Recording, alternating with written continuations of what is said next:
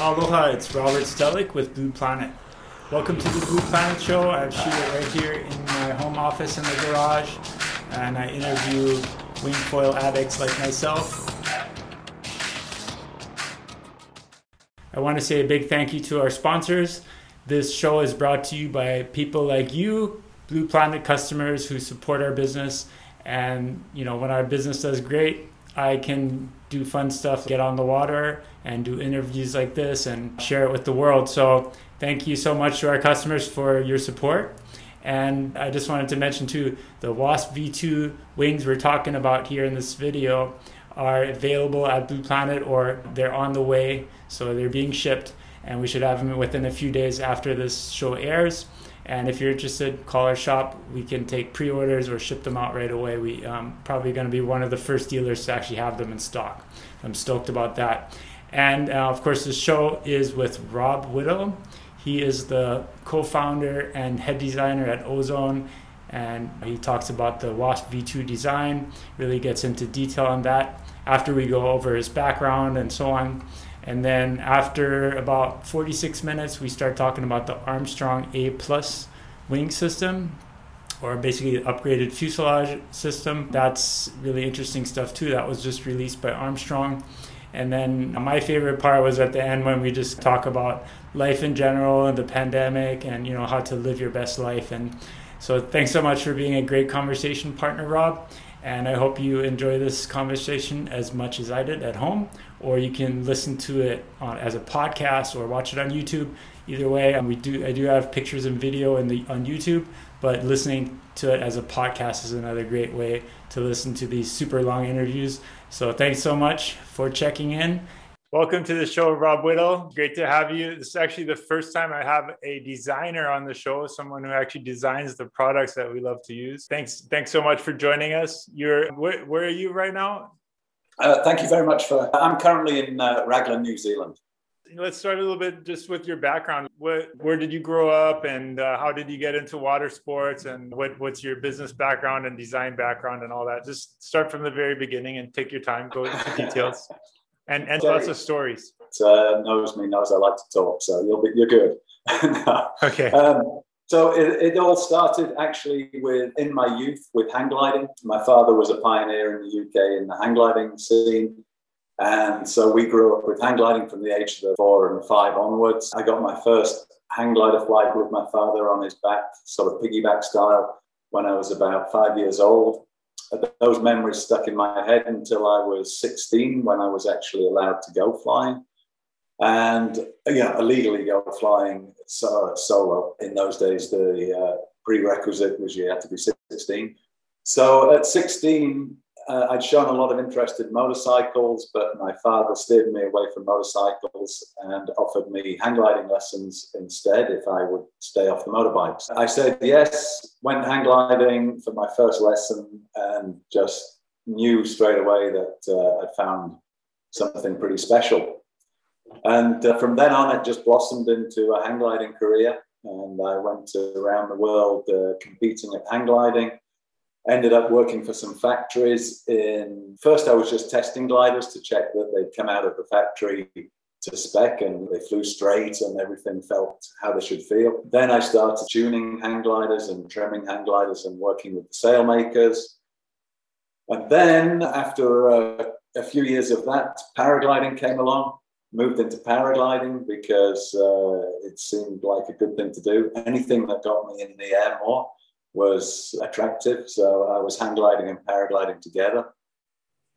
And I had quite a successful competitive career in both those sports. And everything kept pushing me towards the design. It wasn't something that I was prepared for, or I was prepared for, because I'd spent so many years already working with designers and working within the trimming and testing of these things. And one day the design seat became available, and I sat down and started to learn to actually process these imaginary ideas into reality. And it's been a lot of fun. I enjoy it. So the 3D computer stuff you taught yourself, or did you get any formal education in that kind of like engineering or design like that? It's all self-taught? It's self-taught. Fortunately, I'm very lucky that the ozone program, for instance, is something that I've grown up with. So for me to use it, it's very natural because it's progressed from a very basic design program in the early days to what it is today. And because I've grown with that, I can use it quite effectively. Some of the other CAD programs, obviously, they're complicated and written by other people, and such as SolidWorks and these kind of things. I can use them, but nothing like the knowledge, because when you know a program intimately, then you can get the most out of it. It might not have the most features, but if you can use the features it does have, then yeah, it can work well for you. Okay, so I guess your earliest childhood memories that kind of got you into these kind of sports was flying with your dad on a hang glider, basically? Yeah, well, my father's always been an adventurer. He sort of inspired us to, and gave us the freedom to go and explore and to push ourselves and to enjoy all these things. Yeah, he was a motorcyclist, so we also grew up with motorbikes. He'd take us hill walking and let us climb rocks and trees that most parents nowadays would be going, "Oh my God, it's too dangerous, don't let them do that." And my parents were just, "Hey, yeah, you think you can climb to the top of there? Let's see you climb to the top of there." It was just encouragement all the time, it's a very positive way to bring a child up, I think. A lot of things I hear today are where parents, it's the parents' fear that holds the kids back. The kids have got tons of skills and they're ready to learn skills, but the parents are afraid.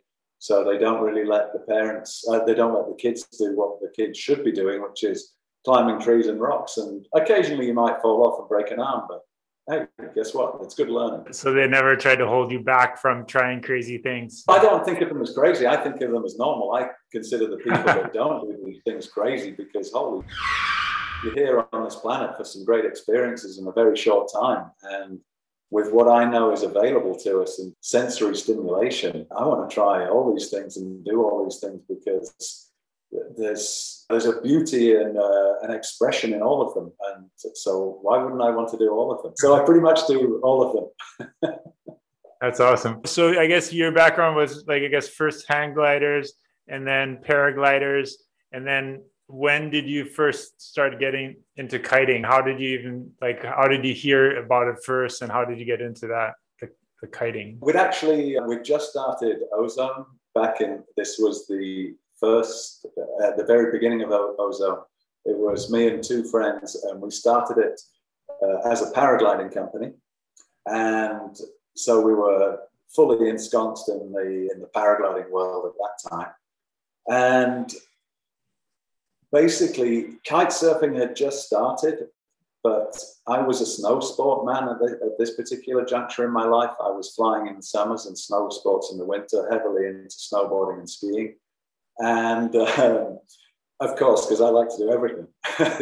What actually attracted me was snow kiting. I saw this first image in a magazine of snow kiting, and literally the following weekend, I was chasing snow kiting because it was just, oh my God, whatever that is, I need to do it, because how incredible in the mountains with a kite. I could see flying already. I could see skiing and snowboarding. These three passions of mine all mixed together. I was like, oh my God, I got to get up there and do that.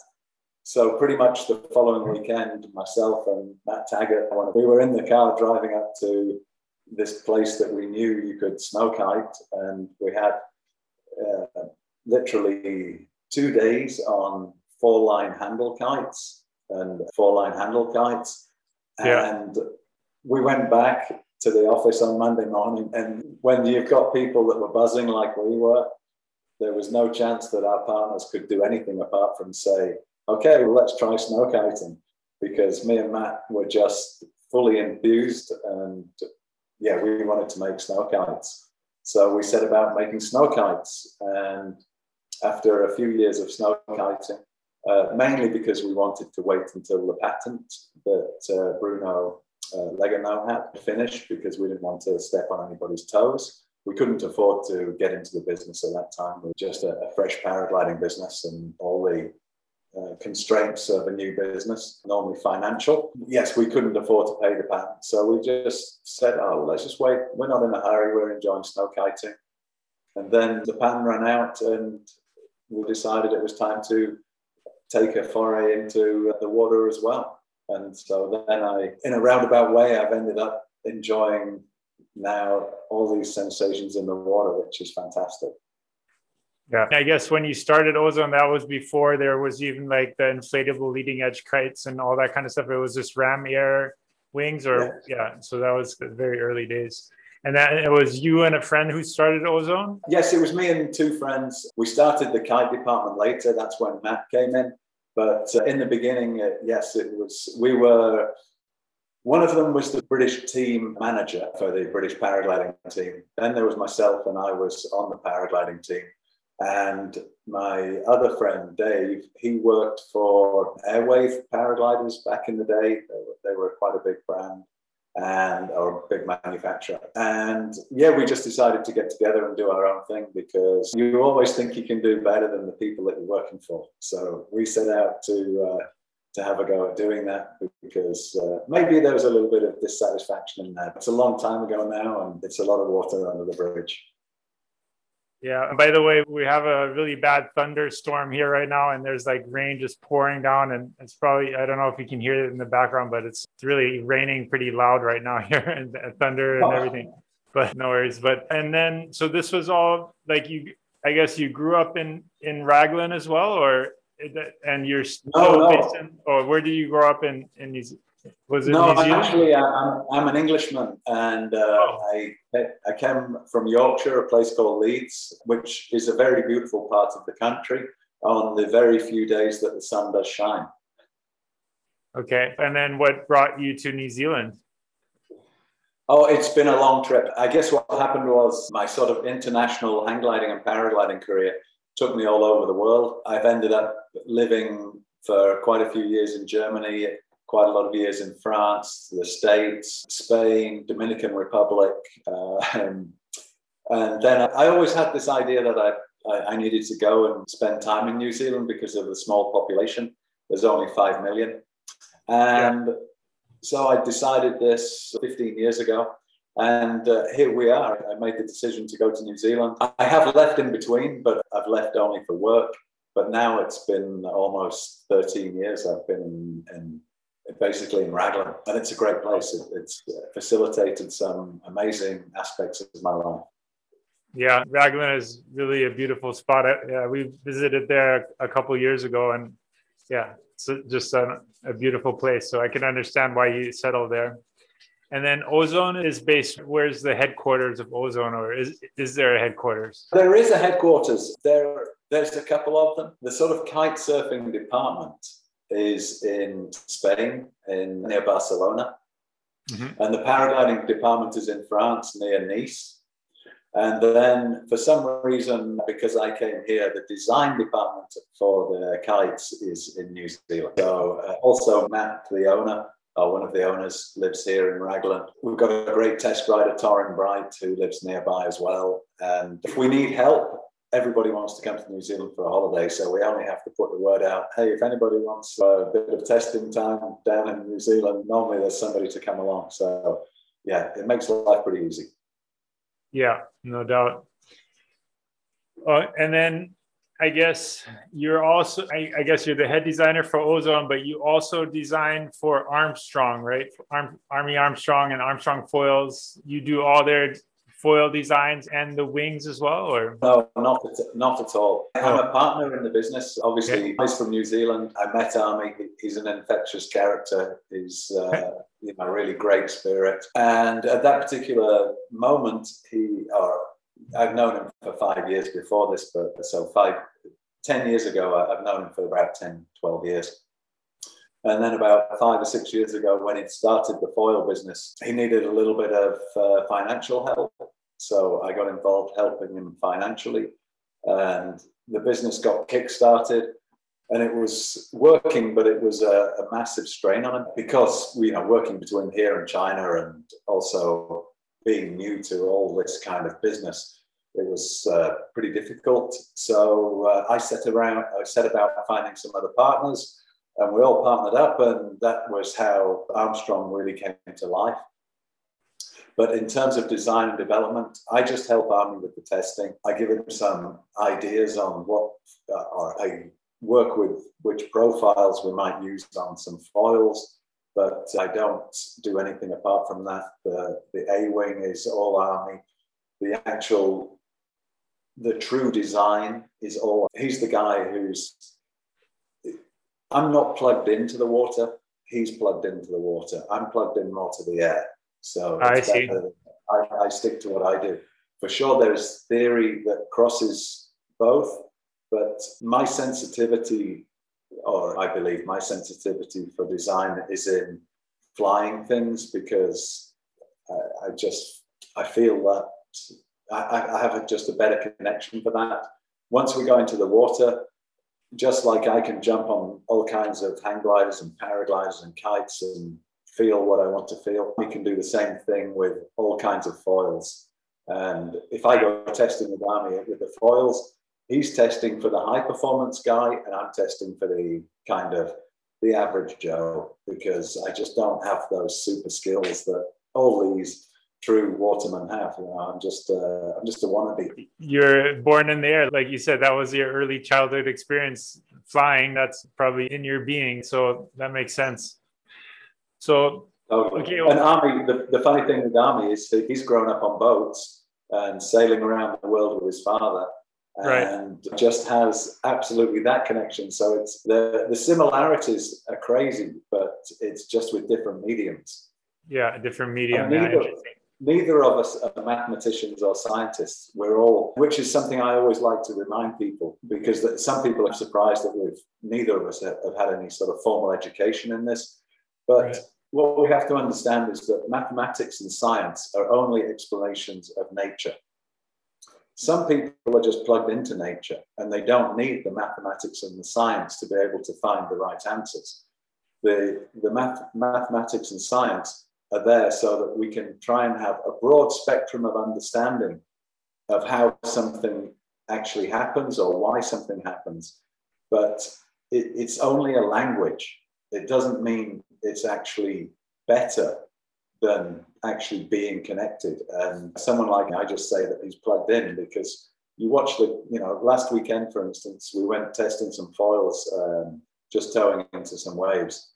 And Army can jump from the very most high aspect wing with the fastest tail on, with the most shims in the back, so that the whole thing is as fast as possible.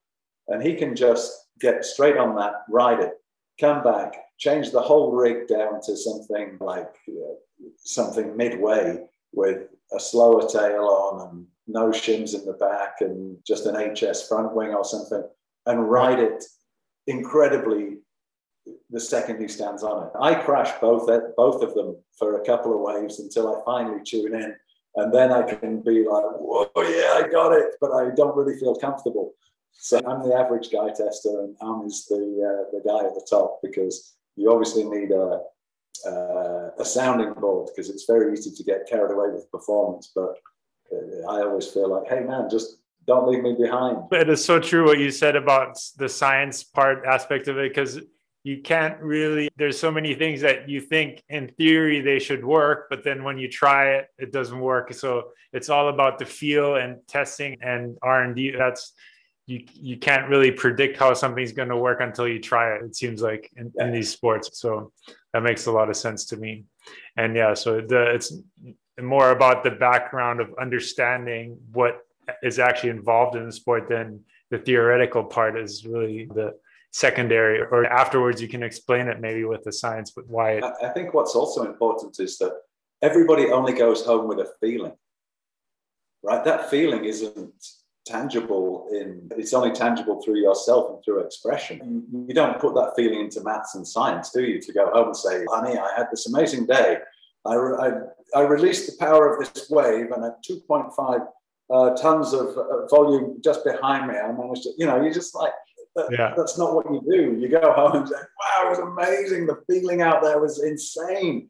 So you're taking a feeling home. So you don't have to break it into science, or it doesn't have to be developed from science. Just the testing, for example, whether I'm testing a paraglider or a wing or a kite or foils, I'm only testing the feeling. It's what is the sensation that this thing is giving me? Is it easy to find it? Is it smooth? Is it progressive? Is it forgiving? Am I thinking too much to try and get the power out of this thing, or is the handling slow? Those are the things that are actually the relevant things. And for me, when something isn't working, then in my mind, I'm drawing this picture of what I've built, and then I'm trying to think, okay, so why is that not working? Why is it not doing that? And go back home and look at the computer. And when I say look at the computer, I just study the drawing of it, the 3D image rendering of it, and try and understand, okay, so it wasn't doing this, so maybe if I do that, it'll give me that result that I'm looking for, if it's better handling or whatever. But it's all through just feeling. I can't plug in some mathematical formula to say, give me better handling. It's, right. It's only imagination. So it's all trial and error, right? So, and also imagination.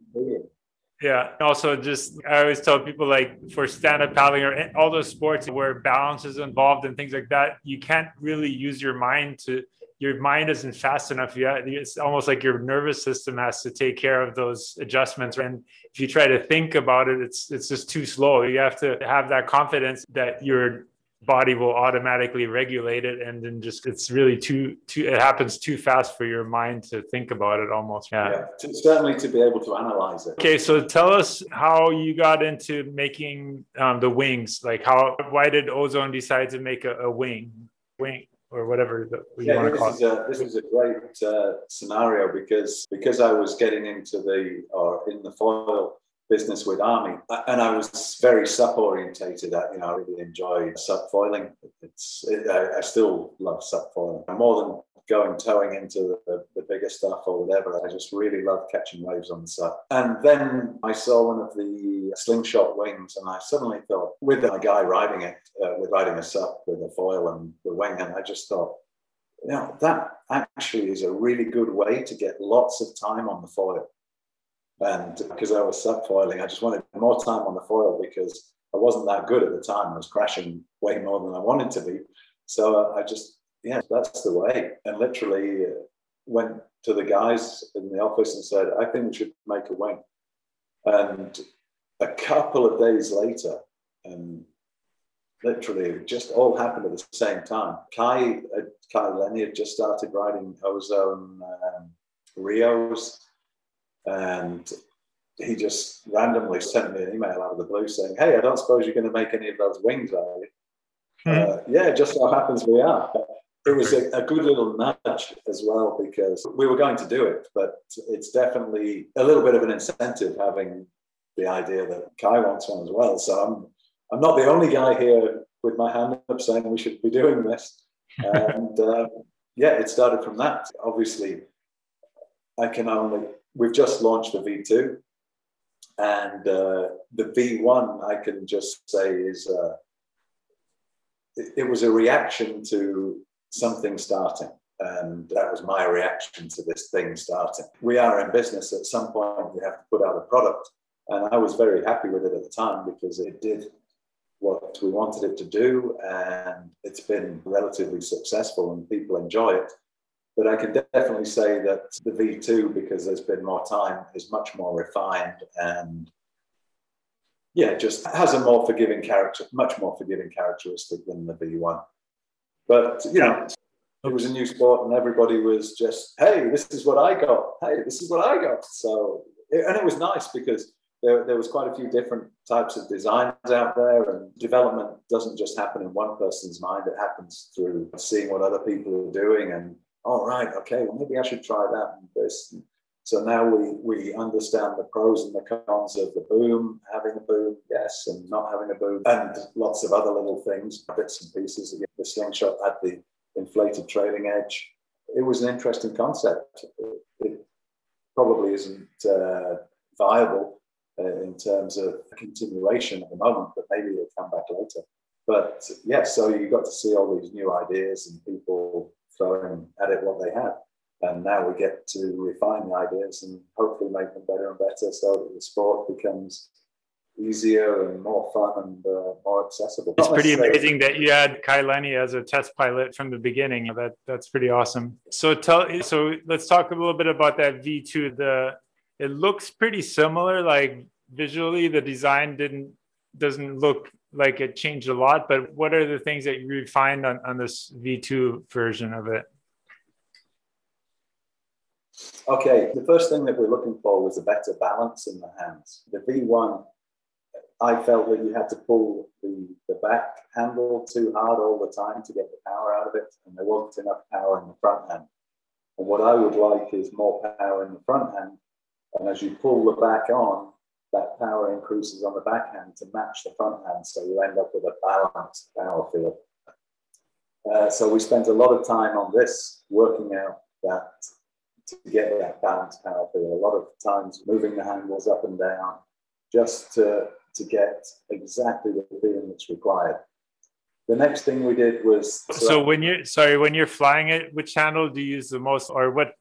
I guess it depends on the size of the wing too, but is it designed so you would use mostly the middle back handle or the back handle? Or there are different theories and different styles and understandings. Our kites are predominantly built around the way that I like to stand, our wings.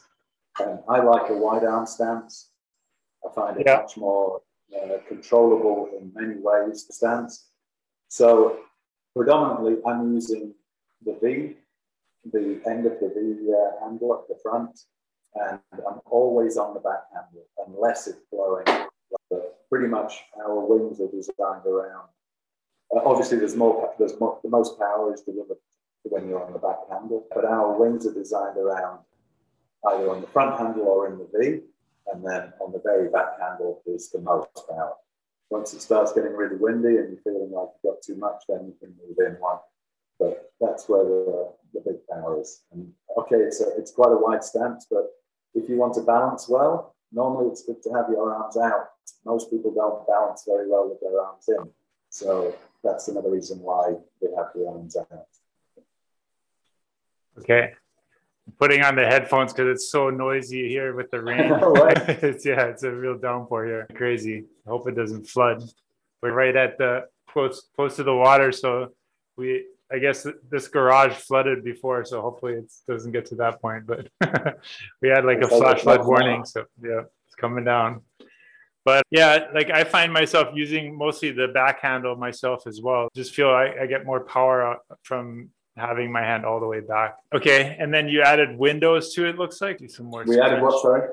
Oh, windows. Looks like you added windows. You didn't, the original ones didn't have windows. We have some on order, and they're gonna have like our little Blue Planet logo on it. So nice. I think that's super cool that you let people put on their own logos on the Ozone wings.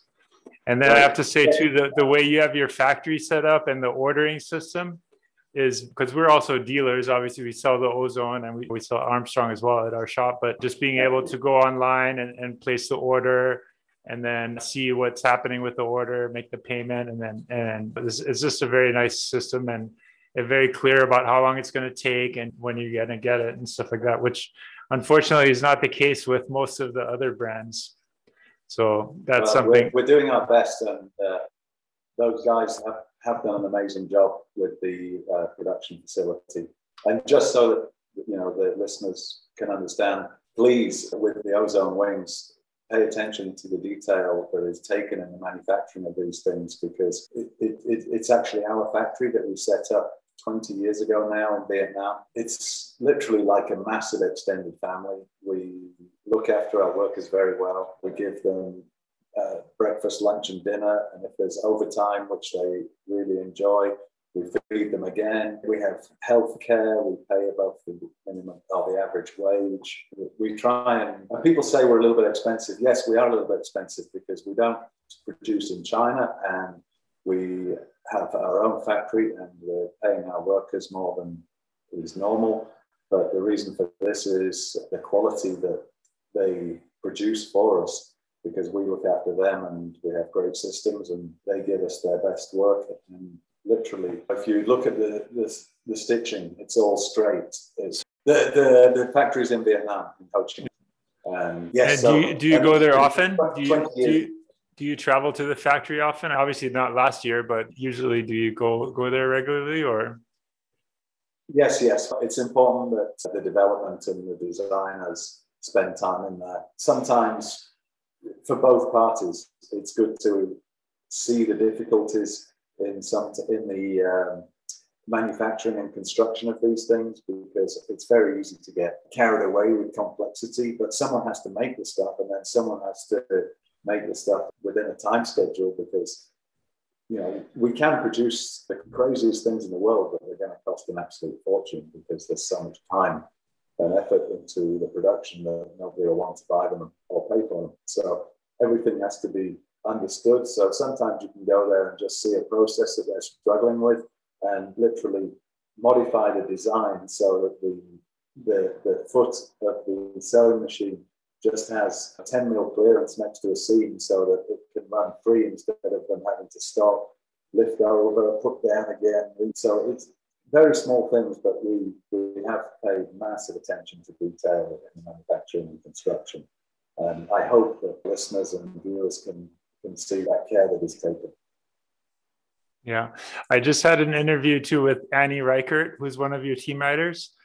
And she said one of the nice features too was that there's two valves, so it's easier to deflate the strut now. Mm-hmm. And I've noticed like a lot of guys here on Oahu had problems with the strut bladder folding in and then popping. So what did you do to fix that issue? It's basically now tethered on the inside. That's why the zip is up front. So it's easy to get in there. And the fork now it's tethered. So it has little strings attached to the end of the bladder to the strut. You can see that we've now got a straight strut with a baffle rib in the center, whereas the previous model had the strut running all the way up and down along the sail to the trailing edge. Now, the reason we've done this is to lower the center of gravity, because obviously when the strut is high, then it keeps the weight up high, which isn't really ideal. And so now we've brought it down lower, and that makes the wing sit more stable because the center of gravity is now lower. It seems it also luffs better when you have that little panel, because it just allows the wing to flutter easier, right? Yeah. Yes, exactly. The other thing we've done is we've brought the tips further forward, so they're not interfering with the water as much when you start pumping, because definitely, again, the V1 was the wing that we had, and in the beginning we weren't doing that much pumping anyway, because we needed 25 knots to get going, because we didn't even know how to pump. As we got better and needing to ride in lighter winds, the tips got in the way of the V1, so they've been shortened by about 250 millimeters on the 4 meter. So it's quite a big difference, and that way you've got much more without tip interference with the water. Oh, okay, that's nice. Another thing I noticed is like your window placement is pretty similar to the Armstrong wings, and what I've heard people say is that it's hard to see through the window because the top window is too high to look through, and the bottom window is covered by the strut. So I don't know, what made you place the windows right there? Is that from feedback, or I'm just curious? The reason the windows are there is that personally I believe it's the best place for them to be in terms of how I would like the thing to be structured. For those listening, we just got interrupted by a power that took a while to get it back up again. What were you talking about? We were just talking about the windows. Yeah. And I was just explaining how making an excuse, I'm not quite sure which it was. The reason the windows are where they are is, first, you do have the ability to see. That's the most important thing. You might have to move the wing to be able to see. Yes, okay, I agree. But what I didn't want to do was put it in the next panel out, because that panel is too far out.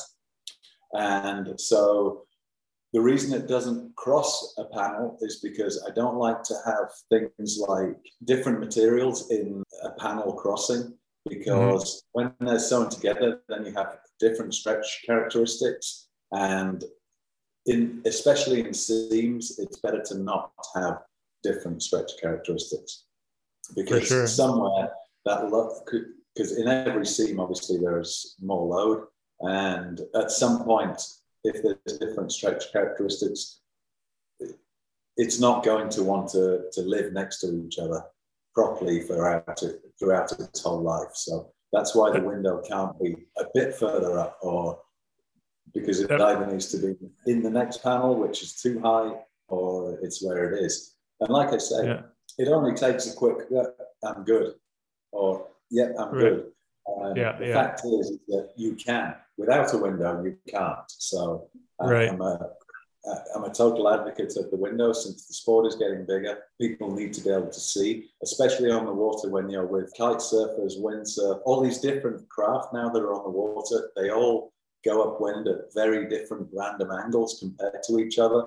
So you need to be able to see what's happening when and where on a regular basis. But if you have to look for it, then look for it. It's still your job to be aware of who's around you. And the window is placed, but it's still there. Just move your hands 10 centimeters and you can see plenty. And then I guess another concern with the windows is that you want to be able to, you don't want to crease them, right, when you're rolling it up. And so I guess it's probably easier to roll it up without creasing it when it's right next to the strut than when it's in the middle of the window. Yeah, it doesn't matter where it is. You can't crease that stuff. We got the special space age stuff. Oh, okay. So it's not a concern. No, it's not a concern at all. We've had our windows in minus 25 degree conditions in Norway, and we've been using them in hot desert conditions, no problem. So are these pictures taken in Raglan, or where are these waves here? These waves are in Fuerteventura. Oh, Fuerteventura, okay. I guess Ozone is a pretty global company, huh? Well, the good thing is the Spanish guys, where the main sort of part of the hub of the kite surfing department is, it's very easy to go to Fuerteventura or the Canary Islands under the Spanish flag. So it's just a very cheap flight. So you can probably get flights for $50. Right. Yeah. Yeah, very cool. All right. So basically, the advantages of the new wing are that handle placement's better. The tips are less likely to catch. Is the leading edge diameter change at all, or it has on the 4 meter? It's gone slightly bigger, but on the other sizes, it's virtually the same. The other thing is with that baffle in the baffle rib down the center, it's allowed us to increase the thickness of the profile. So there's more power, and it's easier to access that power. The back handle is very, responsive in increasing the power, because we've got quite a high camber profile. This is what you call the baffle here. Yeah? Yes, that's the baffle. Or it's one of those things that. So does it have a deeper profile? Did you change the curve of the profile at all? So it's deeper in the front? Deeper in the front than the old one. And that's another reason why it has more power. But the main things that you're going to notice when you fly it is it's much more stable. You just get on it and it feels plush is the best way to describe it. It's just plush. You just kind of, this is very effortless, nice progression on the power. You will notice how the front hand is loaded quite nicely. For instance, on the V1, I was always getting my lats aching like crazy on the backhand side. You just, oh my God, because you're just pulling the whole time in. And now with the front hand being more balanced than the backhand, it's just, I'm much more relaxed. So it's more comfortable to ride. It's more stable when you're just surfing on the front wing. The V1 had a tendency to flip over slightly regularly. The V2, it just sits there and doesn't do anything. It's making, generally, it just makes everything more comfortable. It's more user-friendly. Mm-hmm. Is the weight similar, about the same, or the weight of the wings? It's about the same as the I V1, or? think it's, to tell the truth, I can't tell you the weight because it's probably on the website, but I'm not really much of a numbers man. But it will have been weighed. I can only imagine that with the window material compared, the new handles are a bit lighter. We're probably looking at virtually the same weight. So it's quite a lightweight. Certainly with the CG, with that strut, it automatically feels in the air lighter because it just sits there. If you just get it up in a bit of, oh my God, it just flies itself kind of thing. So it feels lighter, but I think its actual manufacturing weight is very similar. Okay, very cool. All right. Can you talk a little bit about the new Armstrong A plus system? Do you know much about that, or were you involved with that, with the work on that? You were? Okay. Yes. So I'm going to share some pictures of that. And this, I guess, when the time I'm posting this interview, that Armstrong will have this up on their website. And so they just announced it to the dealers, but this is the A plus system. So they made some changes to the, as far as I can tell, the fuselage has these barrel nuts that go through the fuselage kind of horizontally, right? Or why don't you explain the differences? Yeah, no, it's you're starting with the right thing. The first thing that everyone should understand is that everything that we currently have is compatible with the A plus system. So all the wings you've got, it's not a problem. They'll all fit, they'll all work, it's all good to go. The A plus system, as you can see here in this diagram that you have up now, in the photo you have up now, you can see now that there's a barrel nut on the top of the front wing. So if you go to the top, yeah, exactly there. So that barrel nut is now going through top to bottom, which just locks the front wing on. And then you've got the barrel nut on the side of, so that's that one exactly, And then you go to the side of the fuselage, and we've got one going in horizontally. Yes, exactly, side of the mast, sorry. So we've got one going in horizontally that goes all the way through the fuselage and onto the other side. So basically, these are opposing forces that they tighten themselves together and squash whatever's in between just that little bit more. And as you can see, with this new high aspect wing, the HA 1125, this has got an aspect of 9.8 to 1, which is a very high aspect wing. These wings have, due to their enormous span and the fact that they are very powerful for their size, they have massive forces being created. We needed to develop a system that would cope long term with those forces. Now, what I can just tell you is you can stick that wing straight on the rig that you have with no A plus, without the A plus fuselage, and it will work and it'll probably be fine.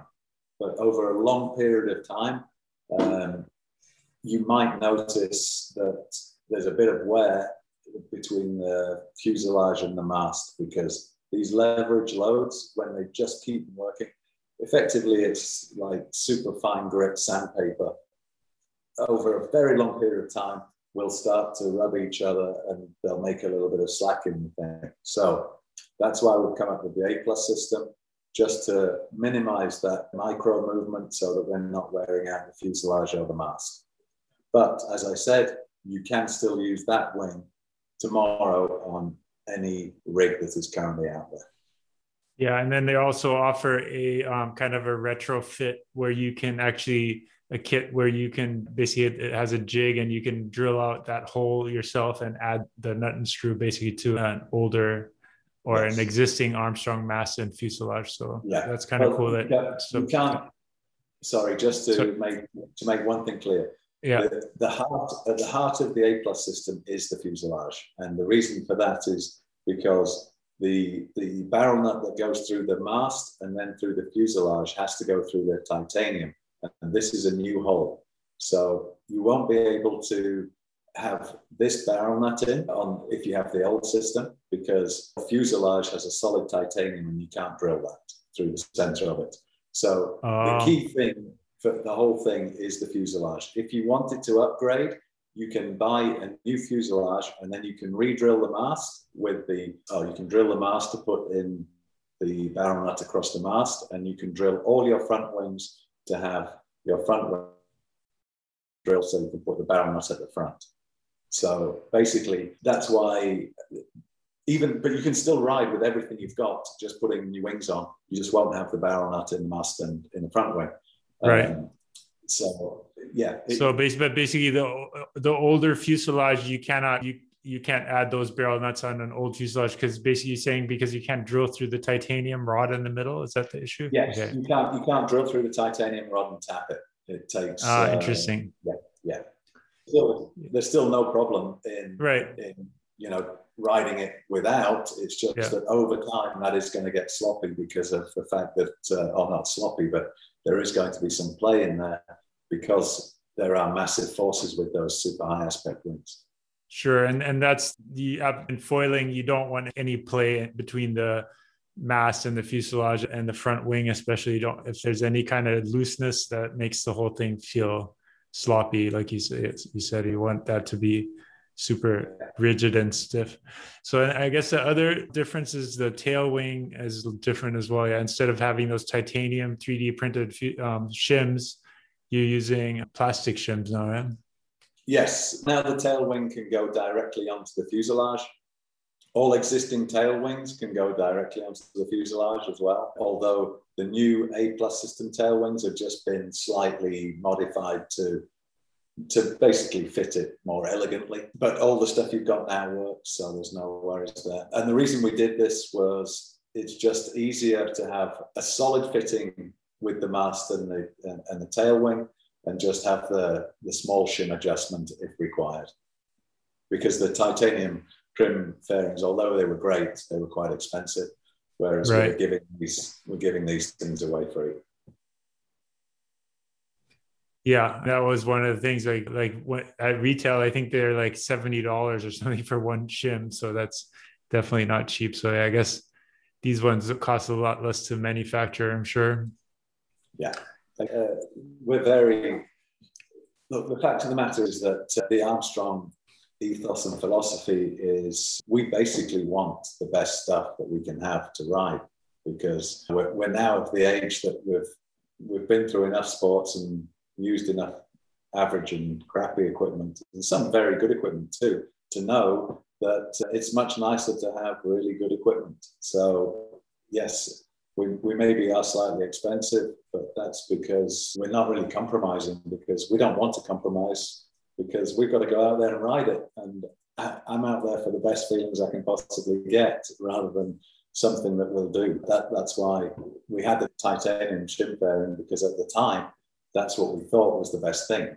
Okay, we've now learned that there's another way of doing it, and it's simpler and it's cheaper. If we can, anything that we can make cheaper, then we will, because obviously it's good for the customer in the end. Yeah, as long as it doesn't affect the performance. Yeah, I've noticed definitely with foilers, once you get addicted to the feeling of foiling, then price becomes less of an issue. For beginners, they always worried about price, but then once people get hooked, then I guess they're willing to pay for the drugs. It's like in economics, you call it price insensitive. Yeah. Once you start mainline foiling, you don't care about the price. You just want the next hit. Probably like start. Yeah, I don't know, but definitely the case that people just want to get whatever's the best thing they can get. But tell us about this new wing, the HS 1125. It's, I guess, the first really super high aspect wing that Armstrong made, right? Is that the case? Yes, I think it's the highest aspect wing available on the market. I'm not 100% sure about this, but yeah. Basically, we've been in the throes of making this for a year and a half. The development of these kind of things is very difficult and time-consuming, because you're really looking for definite progress as such. And so, yes, this has been the result, and it really is quite interesting. If you're winging it, okay, obviously with the big span, you're going to lose some reactiveness, but you're going to be very surprised at how quickly this thing can turn. It still turns pretty damn good. If the tips come out, again, we've been working on the section of the tip to stop the tips ventilating, so the tips can come out nothing happens, you just carry on. The glide is amazing. So you're pumping, and the timing that it takes, or put it this way, you don't even have to really contemplate your tacks. You just turn the thing upwind and slowly move your hands over and then bring it down, and you're still gliding with loads of speed and super easy. Oh, right, okay, great. Just gently take the wing again and fly off. It's pretty amazing. It's a great step in our progress. We're not going to talk about the rest of the market, because the rest of the market is whatever the rest of the market is. But for us, it's certainly amazing, and we're all enjoying it. And when I first saw it, I just thought, oh, there's no way I can ride that. It's too out there. And now I'm riding it all the time. I just love it. This is a pretty small surface area, but like in terms of lift, obviously high aspect, you always get a little bit more lift than on a low aspect wing for the surface area. But compared to the other wings, what is it similar in lift to a 1250, or is it more like a 1550, or what would you compare it to in terms of the feel for the lift wise? That's difficult. I haven't compared it like that. I normally compare the only limitation to a wing is getting up, getting the thing foiling. This how much speed it takes to get up. Yeah, because it's high aspect, it doesn't have grunt. But once you get it going, it's got glide like you can't believe. And low drag. Yeah, low drag. So in that trade-off, yes, you lose the grunt at the bottom end, so you got to pump a little bit more, or it needs a bit more wind to get going. But once you're going, the speed is phenomenal. The glide is phenomenal. I'd say you've probably got the speed of the 850 with the glide of the 1850 or something, but in a very different, but a much faster glide. It's firstly, I haven't tried other high aspect foils on the market, but from within what we do within the Armstrong range, it's something completely abstract, because it does everything very differently. It's still an easy enough to use foil. In the glide and the way it turns, it does turn well, but it's not like anything else. It's quite bizarre. But I think you're going to see a lot of people, maybe a little bit of initial hesitation, but once they get going on it, there's certainly, if you're on flat water, oh my God, this is the wing. This is the wing. If you're wanting to ride waves, you can still cruise on waves with it, but it is a bit more technical, and you don't have quite the maneuverability. But I was with Army just the other day, and he was railing the waves. I guess once people get good enough and used to it, then we'll be railing them everywhere. I find too, when you have a really high aspect wing with the wider wingspan, if you have a longer mast, that allows you to tip it over more. Or if the mast is too short in relation to the wingspan, then the wing ends up breaching real easy, or the tip comes out too easily, and then that makes it a little bit harder. But I think with a longer mast, you can go wider on the wingspan as well. But let's talk about just to recap on that, it's a very good point. We have that wing is best used with an 85 mast or longer. For sure, you can use it with a 72. But the wingspan is huge. The tips are going to be out quite a lot. Then the tips can breach, and it's not a problem. But that's the trade-off with high aspect, is that you are going to need a longer mast, really. So this tail wing, is this tail wing the same as this one? This one looks like it has like more V to it or something, yeah? Yeah, this is one of the new tail wings, the Flying V. And this is inspired a little bit by Skyrama. And then because the America's Cup is going on, incidentally, the front foil, the HA 1125, has been through the Team New Zealand computer, their design computer, to be analysed and refined. The best guys in the world have actually been looking at that, had input in what it is. So it really is about as cutting edge as we can get right now. And it's the same with the tail. If you notice the tail, and if you look at the foils that are on the America's Cup yachts at the moment, obviously they're all V's. So Army is very good friends with the sailors. Jimmy Spittle and Pete are very good friends. They go towing together, they're foiling together, they're winging together, they're all involved. There's been a lot of with this run up to America's Cup, because you're only seeing the America's Cup now, but obviously for us it's been happening for a long time because it's happening in New Zealand, and New Zealand is a very sailing orientated country, because it has a lot of coastline, and a lot of people live on the coast, so we're very water orientated. And we've also got New Zealand has a big history in sailing, so that has affected how our design at Armstrong has happened, because of spending time with those guys and those guys being involved with us, and it's all just played off on itself. So it's been fantastic, and the knowledge that those designers have is, you know, phenomenal, and the computer power they've got is something that you can only dream of. These are some of the most lucky people in the world, throwing money at designing the best things they possibly can. So yeah, there were some very educated eyes run over those foils. Yeah, I believe it. Yeah, it sounds pretty cool. I was looking for this somewhere. There's some pictures of Jimmy Spithill foiling and stuff like that, but I don't have them on my computer right now. Try to look it up. Yes, yeah, but yeah, we've got a Jimmy and Pete head to head. Right. That's awesome. Isn't it fantastic as well that these super high-end athletes and these guys are training, these guys are fit, they're not sat down drinking champagne on the back of the boat going, yeah, this is lovely.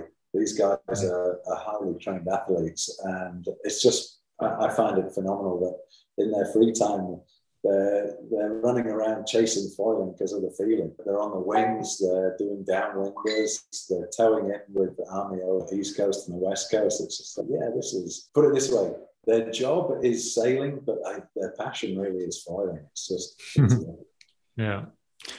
So for yourself personally, do you spend most of the time on the water now on a wing foil board, or do you still go subfoiling, or what do you do the most when you get? I'm in a very lucky position. I'm involved in everything, designing kites and wasps, and so basically messing around on kites sort of 50% of the time, and then I'm messing around subfoiling 20% of the time, and maybe with the wing 30% of the time. Obviously, my work and kites is still the majority of my work, because we have a big range that always needs tending. But for sure, I'd love to go for a wing, or you do all of it. Tomorrow morning I'll be sat for a couple of hours of that, and then get sat behind the computer for a while, wait till the wind comes up in the afternoon, and then go for a kite. Or if new prototypes have arrived, then obviously I'm intent on writing new prototypes, whether that's a wing or a kite. But otherwise, it's either work or a little bit of play. Yeah. For me, I just find, like you were talking about it earlier too, like when you get on the wing, if you have a 2-hour session, let's say if you're subfoiling, you might catch maybe 5 to 10 waves, and maybe you get 10 or 20 minutes actually up on the foil. If you're really good, that would be probably the max. Versus when you're winging, you can be up on the foil probably like 90% of the time. So in terms of, that's why I think too, like when I started wing foiling, actually my foiling progressed a lot faster, because I spent so much more time getting comfortable on the foil and all that kind of stuff. It's helped my stand-up foiling as well. But now I kind of, when I'm stand-up foiling, I feel like, oh man, I'm not getting enough time. Yeah. But it's all good fun. And I just love riding waves too. And sometimes the wing gets in the way, but still it's like, my friend Derek says, you have an Uber ride back out, like with the wing. It's like, you got your Uber ride back out to the break. So you never have to paddle and stuff like that. Sorry, go ahead. I think that's why I like the wing quite a lot at the moment. I'm sure there'll be something else come along soon. Or maybe not soon, but there'll be something else come along. But what I like with the wing is that you get so much diversity with the foil and the wing, because I can go supping. Then if there's a swell, I can do some downwinding with the wing and ride some waves or some bumps. And then if there's some real waves, then I can ride the waves with the wing. And if there's no wave, just going around and messing around, just practicing your taps and jibes and some 360s and blah, blah. It's all very therapeutic and enjoyable. It doesn't matter. It's, oh man, look, there's no waves. No problem. Let's do this. It's a great tool for a diverse sort of enjoyment. Yeah, and it also opens up the sport of foiling to pretty much the whole world. As for before, you had to have a wave or a certain type of wave even for foiling, and now it's just like, yeah, all you need is some water and a little bit of wind, and you have a huge wind range too. If you have a big wing, you can go in really light wind, and if you strong winds, you can still wing But foil. again, for me now, I'm either riding the 4 meter or the 3 meter in whatever the wind is. I don't, if it's strong, then I'll be on the 3 meter. But if it's light, I never go bigger than 4 meter. Huh. And I'm happy to change the wing under the water to have more fun riding. Then I always prefer to have a smaller, just for maneuverability and comfort. It's much nicer. I'm not a big dude, but maybe the big guys feel happy with a 5. But the 4's good, but the 3's super nice as well. And I can normally pump up with the 3 in the same strength wind as I can with the 4 if I just go up with size in foil. So I'd much prefer to ride it. 1250 is my standard, but I'd much prefer to put a 1550 on and stay with a 3 meter in my hand than compromise that. Because once this is small, you have to worry much less. So doing the tacks and jives and tricks, and once you get on waves, it's just like, having a small wing just makes everything so much easier. But so when you on a 4 meter wing, what's the lightest wind would you say you can go out and with a 1550 or on a 4 meter wing? I'm pretty confident that I'm good in 10 to 12 knots on a 1250 and a 4 meter wing. Okay, it's not pretty, the pumping up, but I look like I'm having some kind of epileptic fit, but we get it going. And sometimes it's just waiting for that little gust too. I guess what people, when you start out, it seems like you need a lot more wind to get it going. But once you get good at popping up on the foil and maybe waiting a little bit for the right gust and then quickly popping up, once you're up on the foil, it's so efficient that you really, it's almost like you could almost go down half the size once you're up on the foil, right? Like once you get it going and you have that apparent wind coming at you. Yeah, exactly. When you think how far it's come in such a short time, both the foil development, and the foil development isn't happening just because of the wings, but now the wings are definitely helping foil development because it's giving us another opportunity that we weren't thinking of before. Just in a year and a half, we've come so far with some nice foil wings now, and the hand wings are getting better.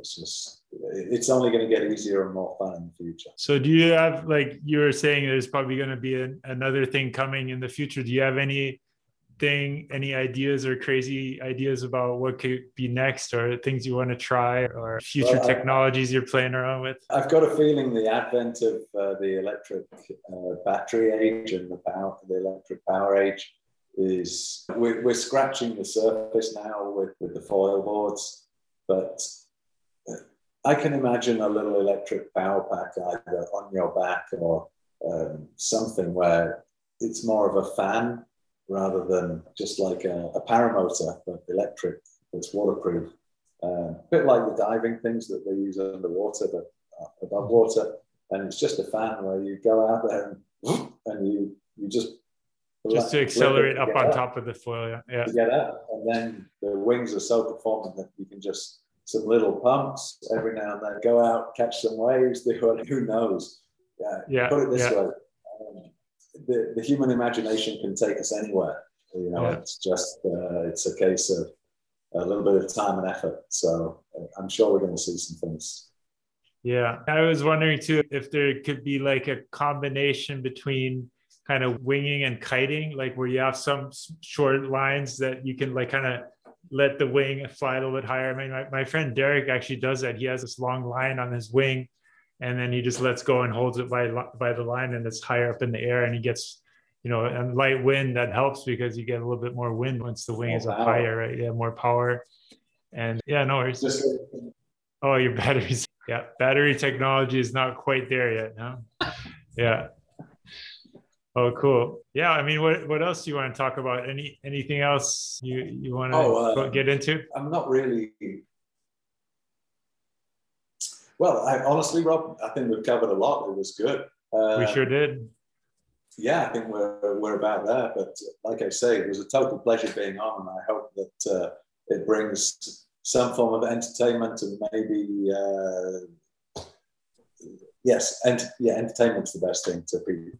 You know how people that are addicted to foiling, they'll spend the money to get the best things that they want, but also in terms of consuming information, like I'm always surprised how many people actually listen to these interviews and listen to the very end. But especially all this stuff you talked about is super interesting. I'm really interested in it, and I'm sure there's going to be plenty of people who are going to eat it up. Yeah, I certainly don't. Parting is my understanding and my feelings. So, I totally understand everybody's different. Some people like this, some people like that. I've got no problem. We're just doing what we can do and enjoying what we can enjoy. If you're not an expert, I don't know who is, but I guess none of us are experts. So yeah, if people like the things with the feelings that we create, then that's fantastic. You know, it's because that's what it's about, really. We're just facilitators, and we're just sharing a common feeling. And people that are feeling, then fantastic. And people that like another brand's feeling, no problem. Don't enjoy it. Just the main thing is people are out there experiencing, you know, and enjoying sport and life and the nature. Yeah, actually, there's a couple more questions I wanted to ask you. I almost forgot. So usually I ask all my guests, who should I interview next? Who do you think would be good to get on the show and talk about wing foiling? Unfortunately, I think I'm going to say someone who's probably difficult to get on the show, but I think it'd be interesting to know what Kai thinks. Kai Lenny? Oh yeah, for sure. Yeah. Mainly because I'm impressed with this guy, not because he's chosen to ride Samosa. By the by, I'm impressed with the guy because, God, man, he can cross over all these sports. And just like I was talking earlier with how difficult I find it just to cross over between some foil setups that Army's messing around with. But this guy can go pretty much next level on everything all the time. He obviously loves his winging because he took one out to Jaws. Yeah, some of that footage, he's just on a regular foil board, but it's like he catches air and he's floating down the face almost like a pelican flying along the front of the wave, just on the updraft of the wave. It's almost like paragliding what he's doing. It looks like he's just hanging in the air for a long time. I'm not pretending, although I'm sure we're friends. But he told me by email he expressed he wants a wing to be able to fly down Jaws. And of course, my background being flying, I can see straight away. And obviously, with now what I do in the surf, I know how the wave advancing through the water just creates its own updraft. And as soon as he said it, I'm just thinking, God, yeah, it's possible. And so we are working on a special wing for him to do that. You can't hold a good man down, and the guy wants to do it now. So the prototype he was on, I didn't really think was ready for that kind of thing, but he decided it was. Oh, that's cool. So you're actually working on a kind of a glider wing that can basically float in that updraft that's coming up the face of the wave and just. I wouldn't say at the moment we're just working on a special wing.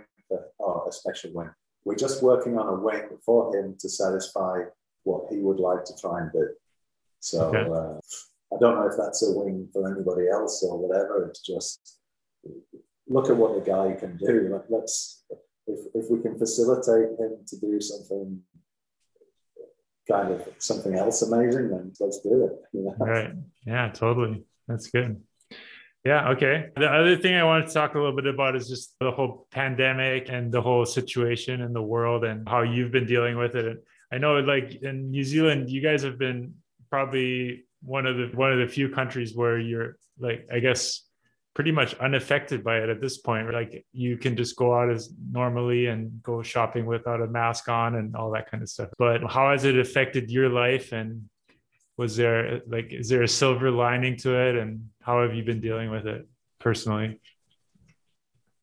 Okay. Excuse me. So the silver lining to it is that basically society, human species, is also like a muscle.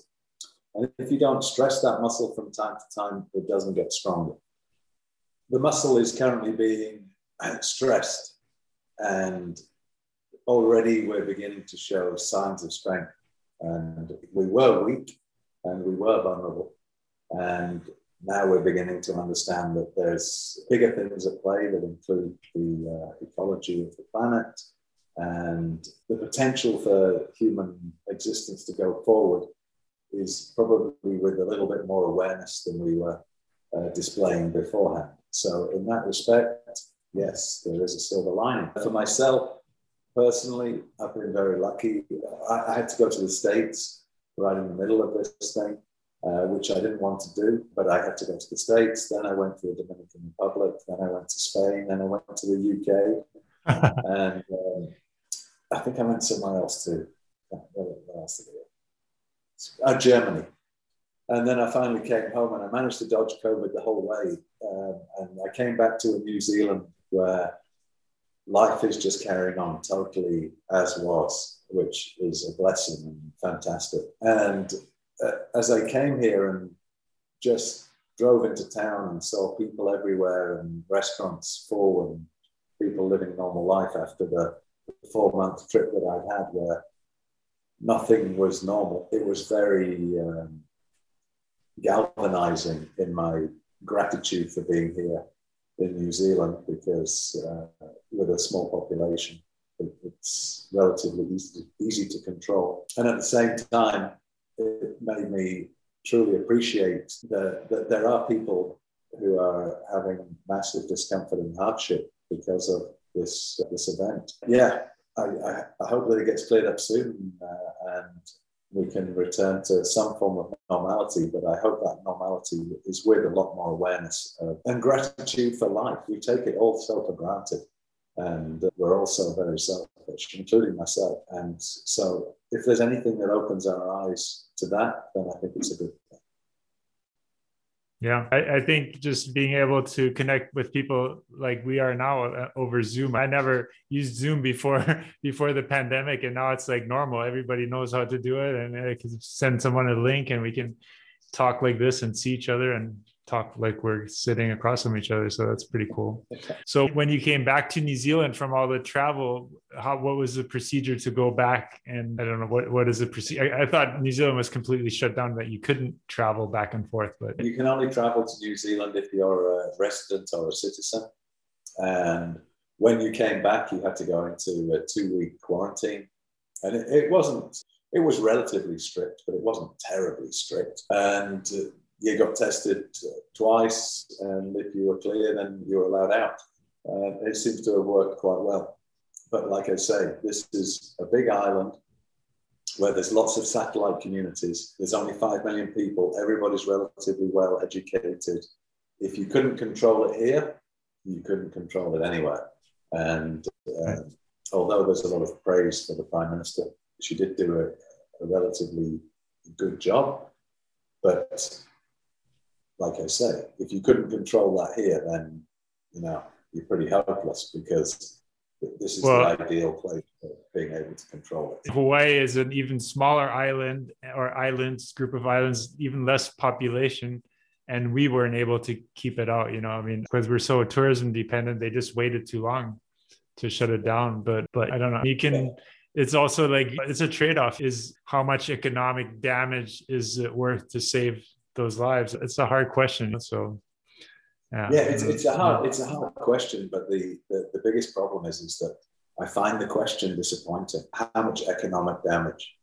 We are so economically minded that we've lost really the true value to life, because economics comes before, and to a certain degree it has to come in unison. But let's face it, economics has been at the forefront of modernized existence for, let's say, at least the last 100 years. It's all about economics now. And we forgot to nurture any of the requirements around nature that can help keep us fit. Recognize that we were over-tourisming everywhere and everything. And we've actually found that it's not healthy. It's healthy for making some money, but at the same time, it's terribly unhealthy because there's people traveling on planes everywhere, and basically all they're doing is consuming and leaving junk behind and blah, blah, blah. It's just like, okay. It's true. And destroying the places they're visiting too. The economical banner. How healthy is economics? Not very. So we need these things to push us and to make us progress forward. No, I totally agree with that. Yeah, especially the environmental impact that we're having on the earth, obviously, like the global warming and stuff, that all the concern about that kind of took a backseat to, let's control this pandemic and at any cost. But I guess one of the results was less travel, which resulted in less pollution. Definitely, yeah, all that air travel all over the place is definitely not good for the environment. But it sure is fun to travel. It's something I'm looking forward to being able to do again. Yes, me too. And I love travel. I've been traveling all my life, but I can recognize that pretty much every flight I've ever bought has always been a proper price ticket. I don't really use many of the small, super cheap airlines that are just literally bussing people around Europe, delivering them so that they can, instead of being in England consuming, they take them to Spain and let them consume there and lay in the sun for 2 weeks and then ship them back again at $49 a ticket. So we're working on a mass scale rather than an economically viable scale where you're paying $300 for that seat. They've just minimized it. Lots of flights, super cheap, get them going, we'll make the money. It's one business model, but it's a business model we don't really need. There has to be a price for that travel. And if we make it too cheap and too easy, then yes, the effect is on our atmosphere. Everyone gets a cheap holiday, fantastic. Actually, it's better to have an expensive holiday and have less of an effect on our atmosphere. And I think somehow there has to be a way to price the damage that you're causing into the cost of the ticket like that, because that $99 ticket probably causes $200 worth of environmental damage. Yeah. So that needs to be somehow taxed, or it needs to be calculated into the cost of that ticket, because like in the long term, we got to be basically de-incentivize being wasteful and polluting. But I think also one of the things that this has done is it has incentivized people to stay at home and enjoy where they live, because people are always having these ideas about, oh my God, it's going to be so amazing if I get over there. Hey, open your eyes. Most of the time it can be amazing, but you've got these aspirations for something over there, so you can't really get in and focus and enjoy what you have, because that's the thing that's going to bring the joy. And you've only got this, and I want that. You can't have that, so you better start looking and enjoying this. And New Zealand tourism now is surviving from New Zealanders. And there's only 5 million of us, and we used to have an influx of God knows how many million every year of overseas tourists coming, and we haven't had it, but we're surviving. There you go. People are traveling within the borders. Yeah. I've been living here on Oahu for over 30 years, and I just, for the first time, went to this on a hike to Ka'au Crater. Like, I've never been there, and just being up there on the mountain and just seeing this view and being out there is awesome. And it's probably just as good as traveling around the world to see something somewhere else. Yeah. So, and it's really, that's what the cool thing about traveling is, that the sense of adventure and seeing new things and having new experiences. But a lot of that you can experience much closer to home if you wanted to, right? So just the mindset. Cool. What do you do to keep a positive mindset and stay healthy and young at heart and so on? Any secrets to life that you can share? The staying positive, that's a choice you have every day. You wake up in the morning, you make it a good day or a bad day. You can turn the problems that are actually only molehills into mountains. That's all your choice. And what I try and do is wake up and be grateful to be alive. The sky is grey, enjoy a grey sky. If the sky is blue, and breathe in, you've got a chance to have the next 18 hours while you're awake, or whatever it's going to be. Just get up and go and make your life happen. Be active, motivate, connect with nature daily. And those are great tips. Yeah, I agree. Like, it's almost impossible to be in a negative mindset if you're grateful for everything you have. So if you remind yourself of the things that you can be grateful for, that's definitely a good way to stay positive. And then the other thing for us, getting out there, getting on the water, getting into nature is always a good way to change It's also, your mindset. I feel very lucky that I don't have a TV. So my life isn't indoctrinated with other people's rhetoric. It's only indoctrinated with what actually is my day and what is within my realm. And for sure, you can say that it's good to know what's happening over in Guatemala or whoever or whatever. But I can't affect it. Its relevance to me might be life-threatening, but I'll deal with that when it happens. The best thing I can do is to not have all that extra noise affecting what my real life is and my real existence, which is what I have here. I cut all the peripheral noise, and the TV is the biggest mind-altering vehicle that has ever been created. And it generally feeds, in the modern day, drama. And people bring that drama into their own lives because they see it on TV every day and too much of it, and it's all over-dramatized. So that's now how they think they should be reacting to things that happen, whereas it's drama, it's TV. They're overreacting to everything. What you should be doing is switching it off and doing anything else.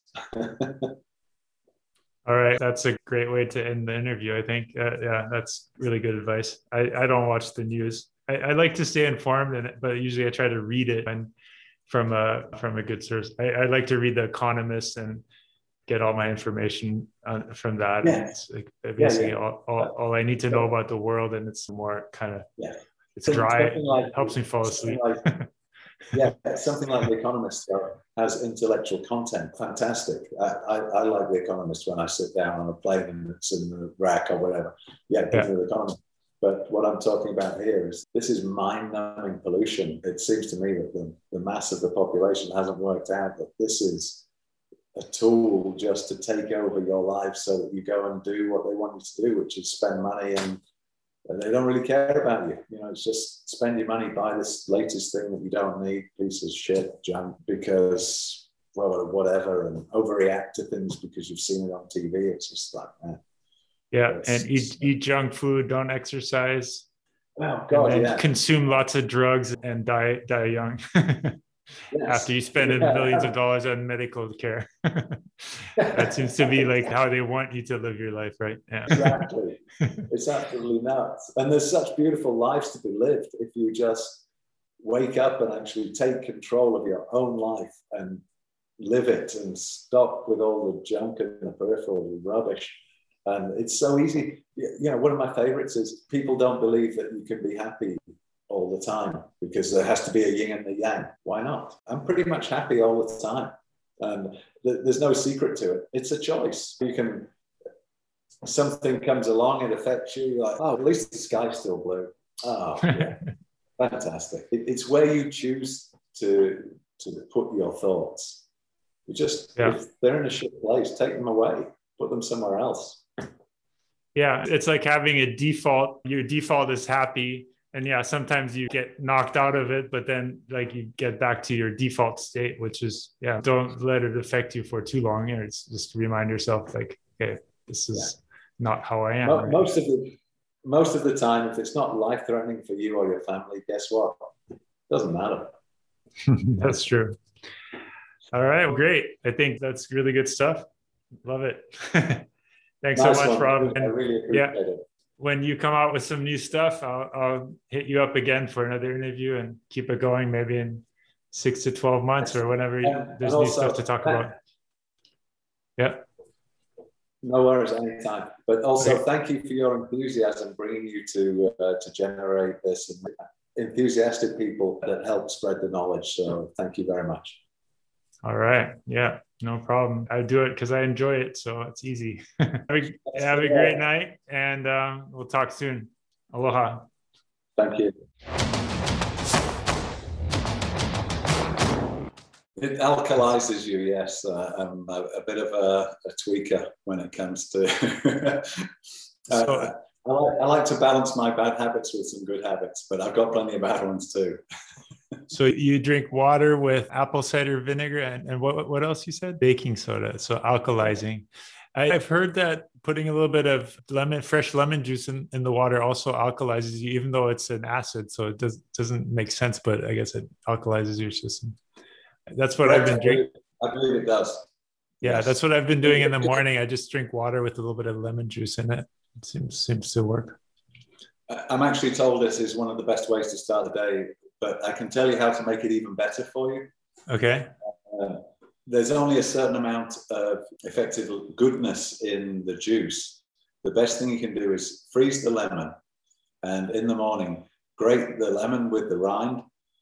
So you're taking a bit of internal as well as external, and a lot of the goodness that's in the lemon is in the rind.